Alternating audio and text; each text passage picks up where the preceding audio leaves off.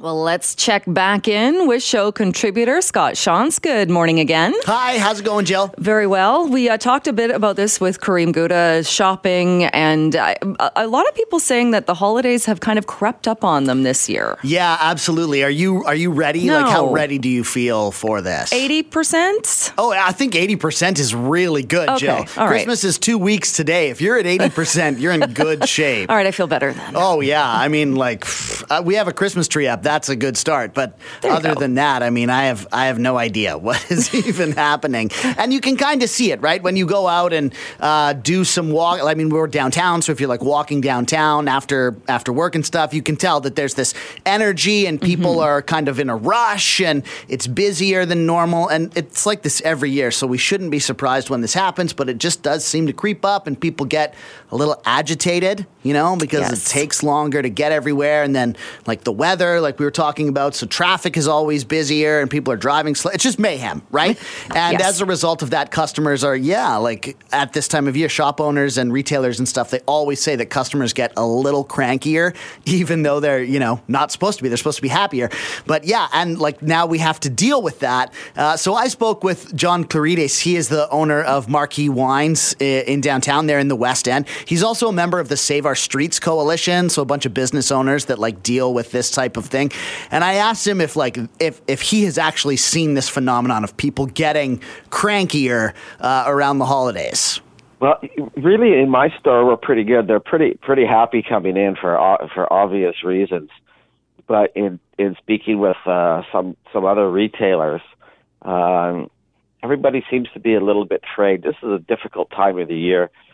The things that have been happening to retailers over the last couple of years, specifically with shoplifting and breaking windows, they're just at that breaking level, and they just need a little bit of a break. Customers to be a little bit nicer to them, and just to get them through this holiday season.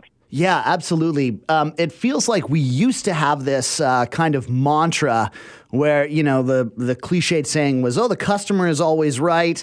And we're in the service industry and we're here to make your day better by providing great service. And you come in and to do all of that. And it kind of feels like customers have taken advantage of that. Would you agree with that? Yeah, in some cases, yeah.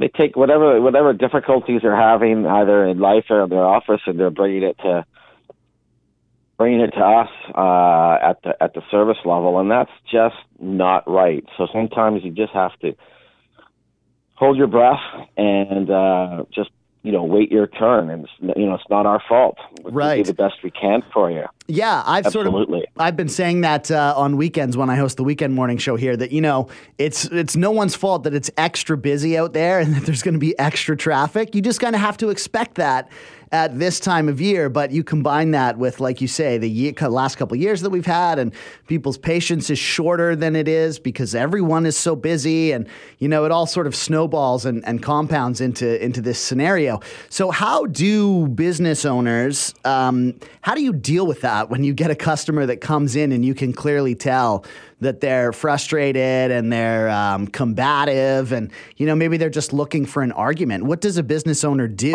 in those situations? I've been at this game. For me personally, I've been at this game for a long time, almost 40 years, and I always try to diffuse it with good humor, maybe a hockey score, something that's funny that's happened in the news, and I'll just pick it out of the air and try to service them, or kill them with kindness. And it usually it works very very well.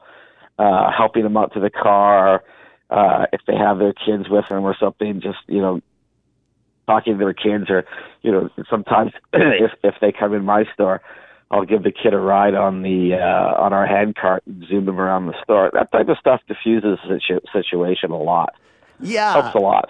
Yeah. I find that too. I was going to say it's like the kill them with kindness thing, And I also find that doing a nice thing like that, especially at the holidays, it makes you feel good, right? And so you kind of get this double-edged benefit. And, I sometimes take a small sort of consolation prize in that it's like, that person realizes that they were kind of being a little bit jerky. And then that you can sort of see that they're like humbled a bit, Exactly. Listen, we can't save the world, but we can save it one person at a time. So if that works, or if that helps someone, then go for it. Yeah, absolutely. Okay, is there anything that you would like to say to customers who are venturing out? It's 2 weeks to Christmas. Christmas is 2 weeks today, and a lot of people getting their last-minute sort of shopping done, and obviously going to get wine and alcohol for all the festivities and stuff. What would you say? What would your message be to people who are venturing out over the next 2 weeks? Well, you know what? Have a great holiday season. Just be patient. Traffic's crazy out there. And enjoy the holidays with your friends and family, and be the best person that you can. Fantastic. John Clerides, he is the owner of Marquise Wines in the West End, downtown Vancouver. Thanks so much for your time, and happy holidays to you as well. Great. Thank you, too. 2 weeks, Jill, to not be a jerk. 2 weeks to not be a jerk. All right. Do it. And maybe extend that as well. Yeah. Yes. Yeah. All right. Good information. Good reminder for people there. Scott, thank you. You got it. That is show contributor Scott Shantz. Again, 2 weeks today until Christmas.